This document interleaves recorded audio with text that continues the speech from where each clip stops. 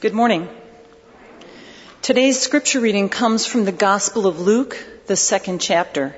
It can be found on page 832 of your pew Bible. In those days, a decree went out from Emperor Augustus that all the world should be registered. This was the first registration and was taken while Quirinius was governor of Syria. All went to their towns to be registered. Joseph also went from the town of Nazareth in Galilee to Judea, to the city of David called Bethlehem, because he was descended from the house and family of David. He went to be registered with Mary, to whom he was engaged and who was expecting a child. While they were there, the time came for her to deliver her child, and she gave birth to her firstborn son and wrapped him in bands of cloth and laid him in a manger, because there was no place for them in an inn. This is the word of God for the people of God. Thanks. Good morning, church.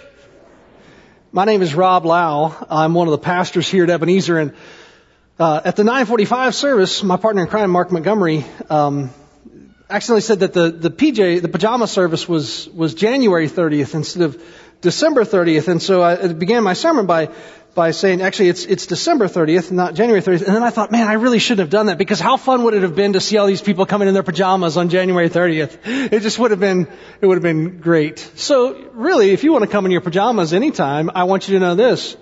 You're welcome here at Ebenezer Church. So I'm glad that you're with us. Today we are concluding, in many respects, this journey toward Bethlehem. We'll really conclude it over the course of the candlelight services, but today is really the milestone where we talk about the journey from the north down to the south. And where we left the story last week is Pastor Mark talked to us about this really compelling story that takes place between Mary and Elizabeth, this tale of intimacy and connection and mentorship that takes place in a time when Mary needed it desperately. And that took place in the town of Ein Karim, which is just south of Jerusalem. That's where we left things last week. And what happens in the meantime is that Joseph leaves Bethlehem and he travels about an hour north to Ein Karim, where he gathers Mary. Together, they make the journey back north up to Nazareth. And as far as they were concerned, that's where they were going to have the baby. That's where Mary's family was. They found an OBGYN they liked. It was great. It was perfect. And then their lives were touched by greed in the form of a census. And you say, why is a census greedy? Well, have you ever, why would the Emperor Augustus have called for a census? It wasn't because he wanted to ensure that the best social programming was available in the places that needed it most.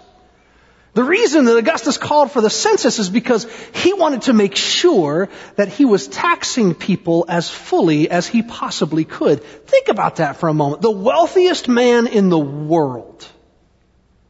But it wasn't enough. And so he called for the census. Mary and Joseph find themselves touched by this man's greed, and it compels them to make a very difficult journey at a very difficult time. Can you imagine what the conversation between Joseph and Mary must have been like when he told her they had to leave? Hey, baby, I know you're 9 months pregnant and all, but what would you think about riding on this donkey for 10 days to see my parents? Great, right? So they begin to make this journey, and I don't, the normal person, that person in a steady state, it would have taken about 9 days over 3 mountain ranges to get from Galilee in the north down to Judea in the south. But Mary, of course, was not in a normal state. She was in a very pregnant state. Have you ever had a chance to travel with a pregnant woman?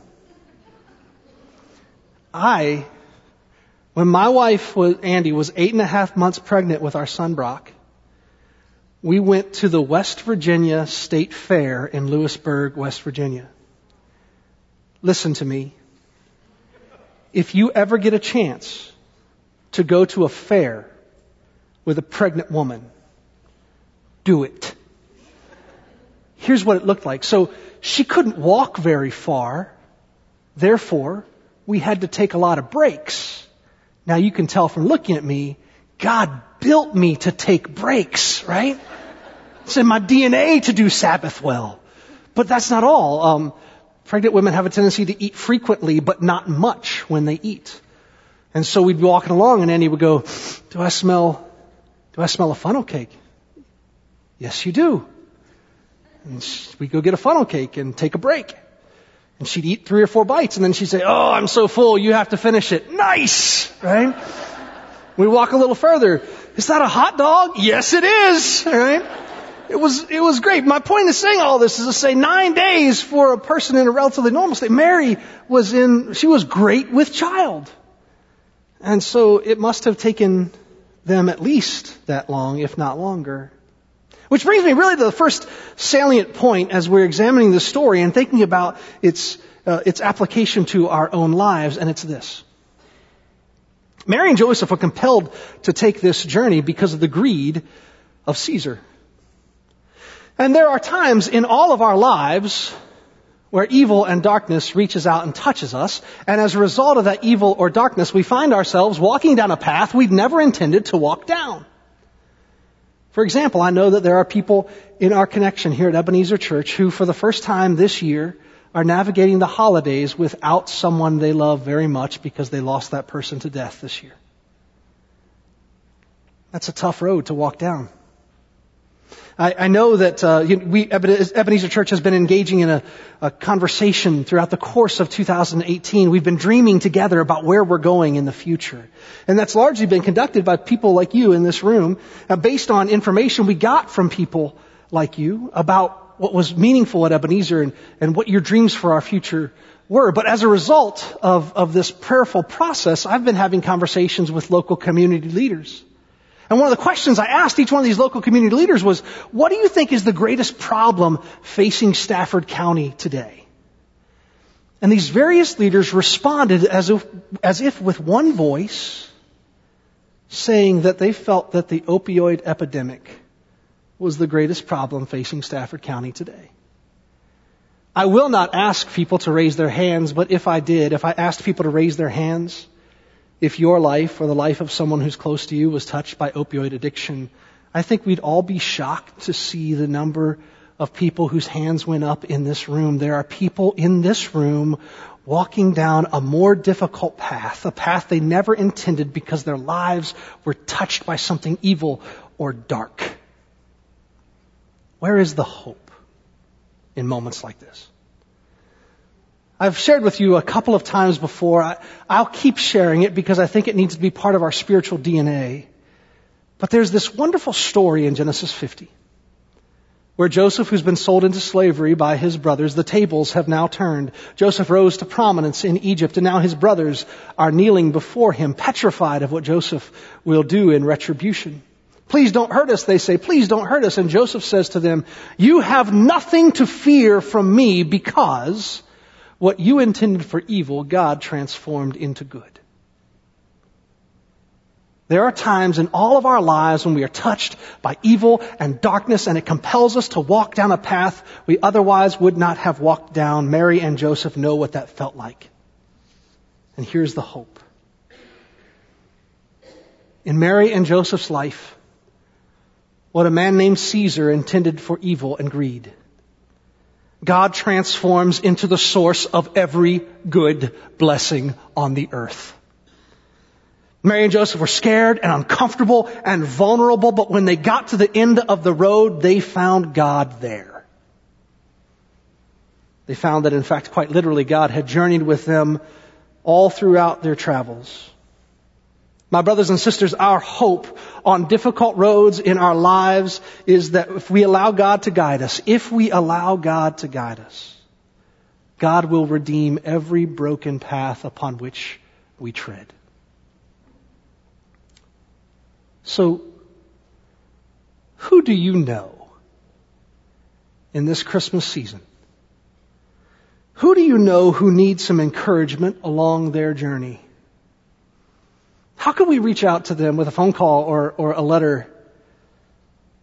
Who do you know that needs to be reminded that God is faithful every step of the way, even when we can't see the next step?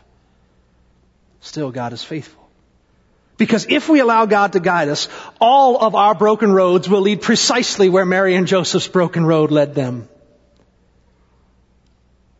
These roads will emerge from the darkness, and at the end of our travel, we will find Christ. Speaking of roads, there are really two potential pathways Mary and Joseph could have taken to go from Nazareth in the north to Bethlehem in the south. If you look at the screen today, you see that one path, indicated by a dashed line, heads east out of Nazareth, crosses the Jordan River, and then goes south along the Jordan River Valley.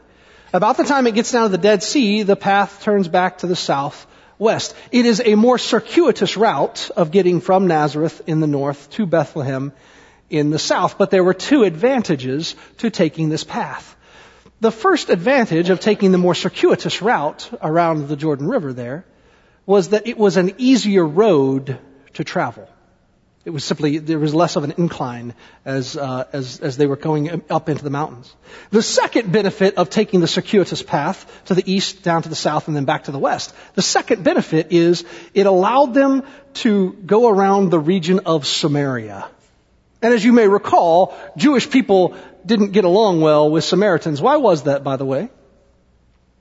It was for really two reasons. First, it was a religious reason. Jewish people believed that God should be worshipped on the Temple Mount in Jerusalem, Mount Zion. Samaritans believed that God should be worshipped on Mount Gerizim in Samaria. So they had a religious dispute. But there was also another dispute that went on between the Samaritans and the Jews. It was an old dispute. In the year 721 BC, the Assyrian army invaded Israel. And when they did, the Jewish people in the region that would become known as Samaria, they welcomed the invaders. In fact, they intermarried with them. They had children with them. So in the time of Jesus, 700 years after the event, still Jewish people thought of Samaritans as half-breeds and turncoats. And so, by taking this route to the east, people could avoid the very region of Samaria. But there was one downside to it. If you took the more circuitous route to the east and then down to the south, it added 2 extra days to your journey. Let's look at another option. The second option for the route Mary and Joseph took from Nazareth in the north down to Bethlehem in the south is indicated on the solid red line. Proceeds directly south out of Nazareth, navigates through the mountain ranges, and comes out through Jerusalem into Bethlehem. This road actually has a name. This road is called the Way of the Patriarchs. It was along this road that Abraham first received his promise from God about a land flowing with milk and honey and numerous children. It was along this road that one night Jacob had a dream, and Jacob saw this ladder with angels ascending and descending. It was along this route that the people of Assyria came to conquer Israel. It was along this route the people of Babylon came to conquer Judea. But it was also along this route after the Babylonian exile that God's people returned to Jerusalem singing praises to God all the way to Mount Zion. This is the route on which Elijah would have prophesied. This is the route on which Samuel would have ordained David to become the next king of Israel. This is the route upon which the weeping prophet Jeremiah wept. So you can guess which route I think Mary and Joseph probably took, right? One final thought about the possibility of travel here. If it's true that Mary and Joseph took the circuitous route, if they went to the east and then down to the south and back to the west, if they took that route, and one of the reasons that people would argue that they take that route is because they wanted to avoid the region of Samaria, I would take issue with that idea. Why? Because throughout the course of Jesus' ministry, Jesus reached out to Samaritan people. In John chapter 4, Jesus goes into the region of Samaria, and there at Jacob's well, he finds a woman at the well. A woman who's had a difficult past, and Jesus offers her living water such that she'd never thirst again. In arguably, the most famous story Jesus ever told is a story about being a good neighbor. It's called the parable of the good who? Samaritan. Yeah. The hero of one of the most famous stories Jesus Christ ever told, the hero of the story was a Samaritan. That was revolutionary in Jesus' time. It makes me wonder who our Samaritans are today. We live in a world that fractures so easily. Democrats and Republicans, white and black, citizens versus immigrants. And it's fascinating to me the way that Jesus so effortlessly yet powerfully tears down barriers that separate people. After all, Jesus came for the entire world. So the Savior reaches across lines to people who are different. Where did he learn how to do that? I think it's possible, even likely, that Jesus learned to love everyone from parents who weren't afraid to walk through a community like Samaria just because it was filled with people who were different. So who are our Samaritans? Who are the people we've been keeping at arm's length that God is calling us to embrace?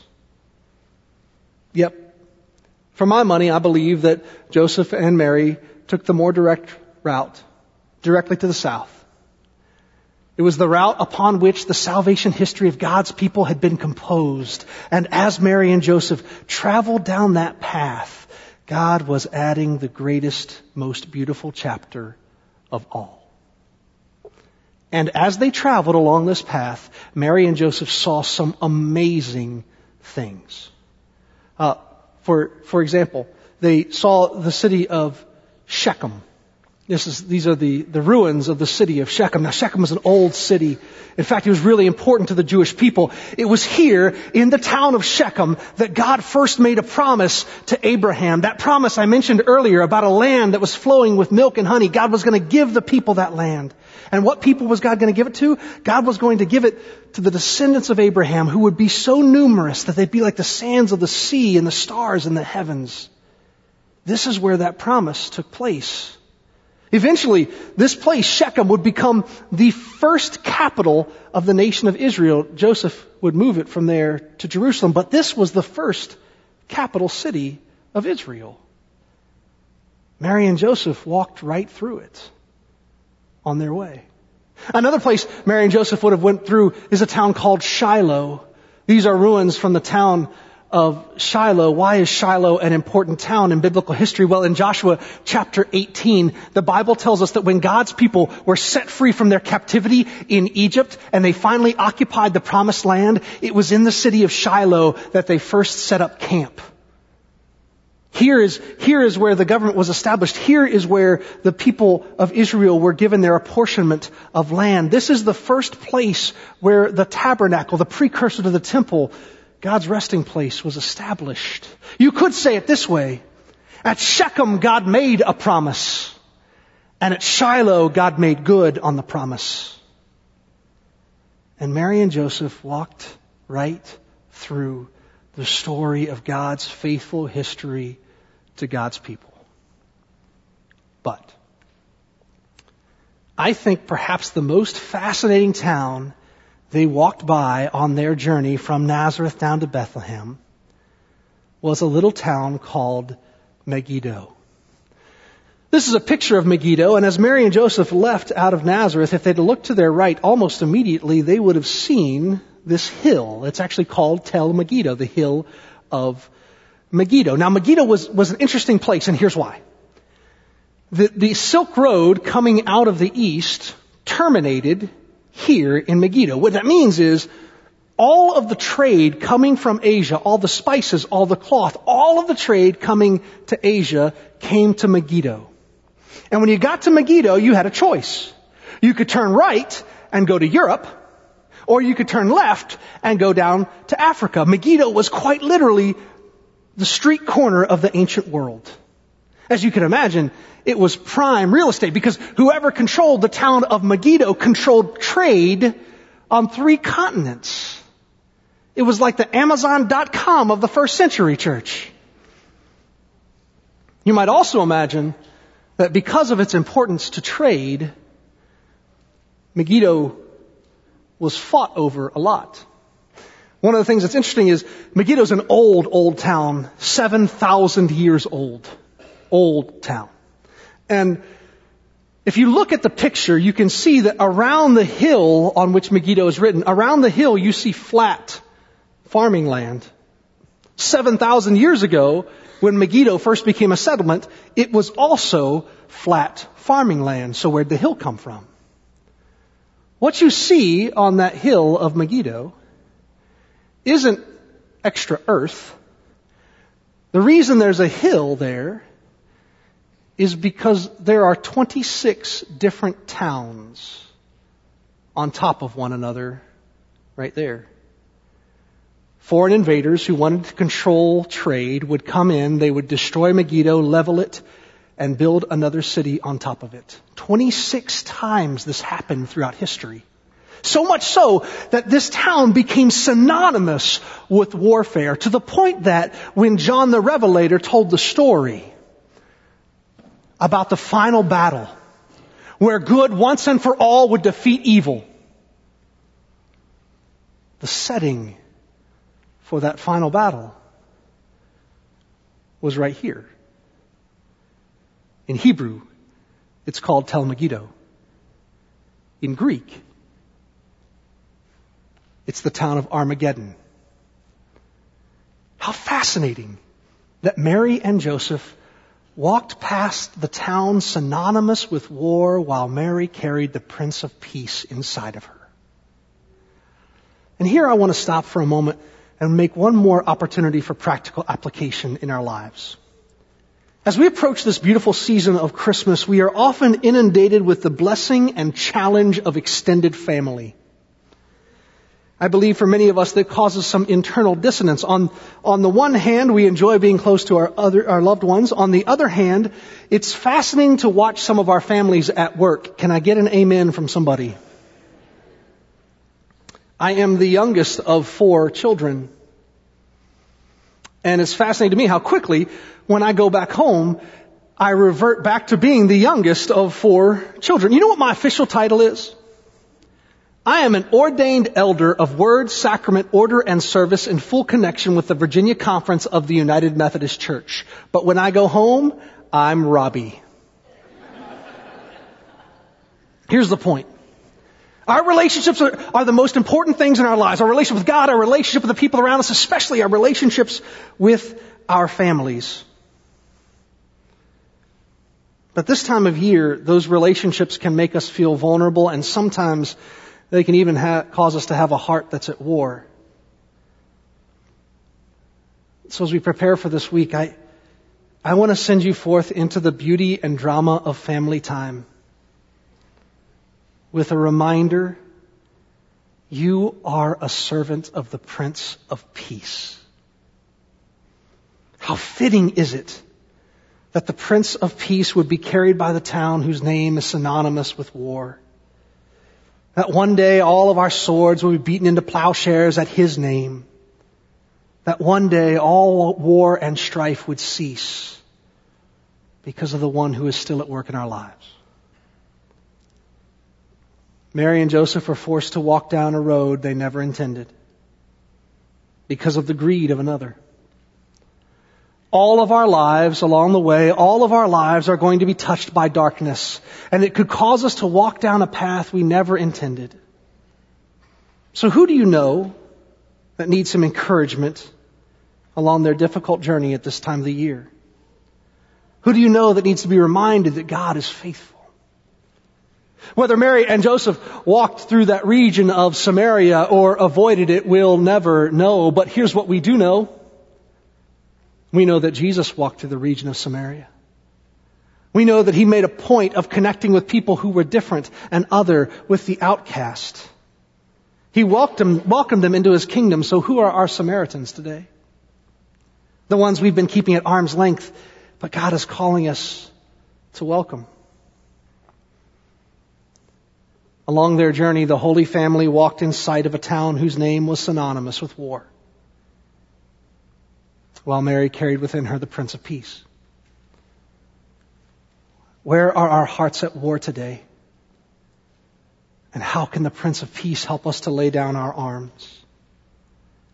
Mary and Joseph trekked through the history of God's people It took them at least 9 days to make this journey. It took God's people 1,600 years.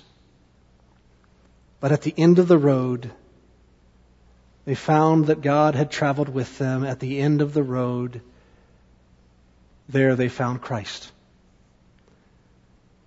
For the most exciting chapter of the journey is yet to come.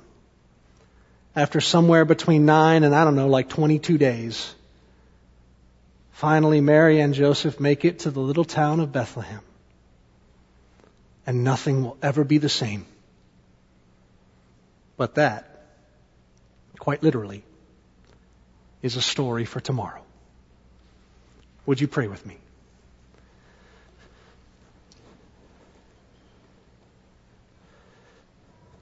Heavenly Father, you never promised that all of our lives would be easy. But you tell us time and time again that no matter what difficult road lies ahead, you will journey with us, for your name is Emmanuel. Thank you, O God, for the hope that at the end of all our broken roads, there we shall find Christ. And we ask for your grace to encourage those in our paths who are walking down their difficult journey. God, we also confess that there are some times in our lives that we keep others at arm's length because of their decisions, their pasts, their failures, their philosophical beliefs. We have a tendency to aid in division. Forgive us. Remind us that your work is a work of unity and peace. So help us, O God. Help us to find the Samaritans in our lives and love them just as Christ did. Perhaps, most importantly, there are so many times that our hearts can feel as if they are at war, especially in this time of year.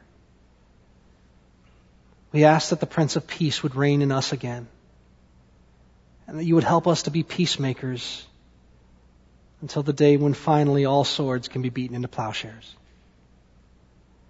We look with great expectation as we focus on the coming of your Son, our Savior, Jesus Christ, and invite you to bless us over this week and this Christmas season. We pray these things in the powerful name of Jesus Christ. With great thanksgiving, we pray them always for the sake of his kingdom. And once more, all of God's people said, Amen.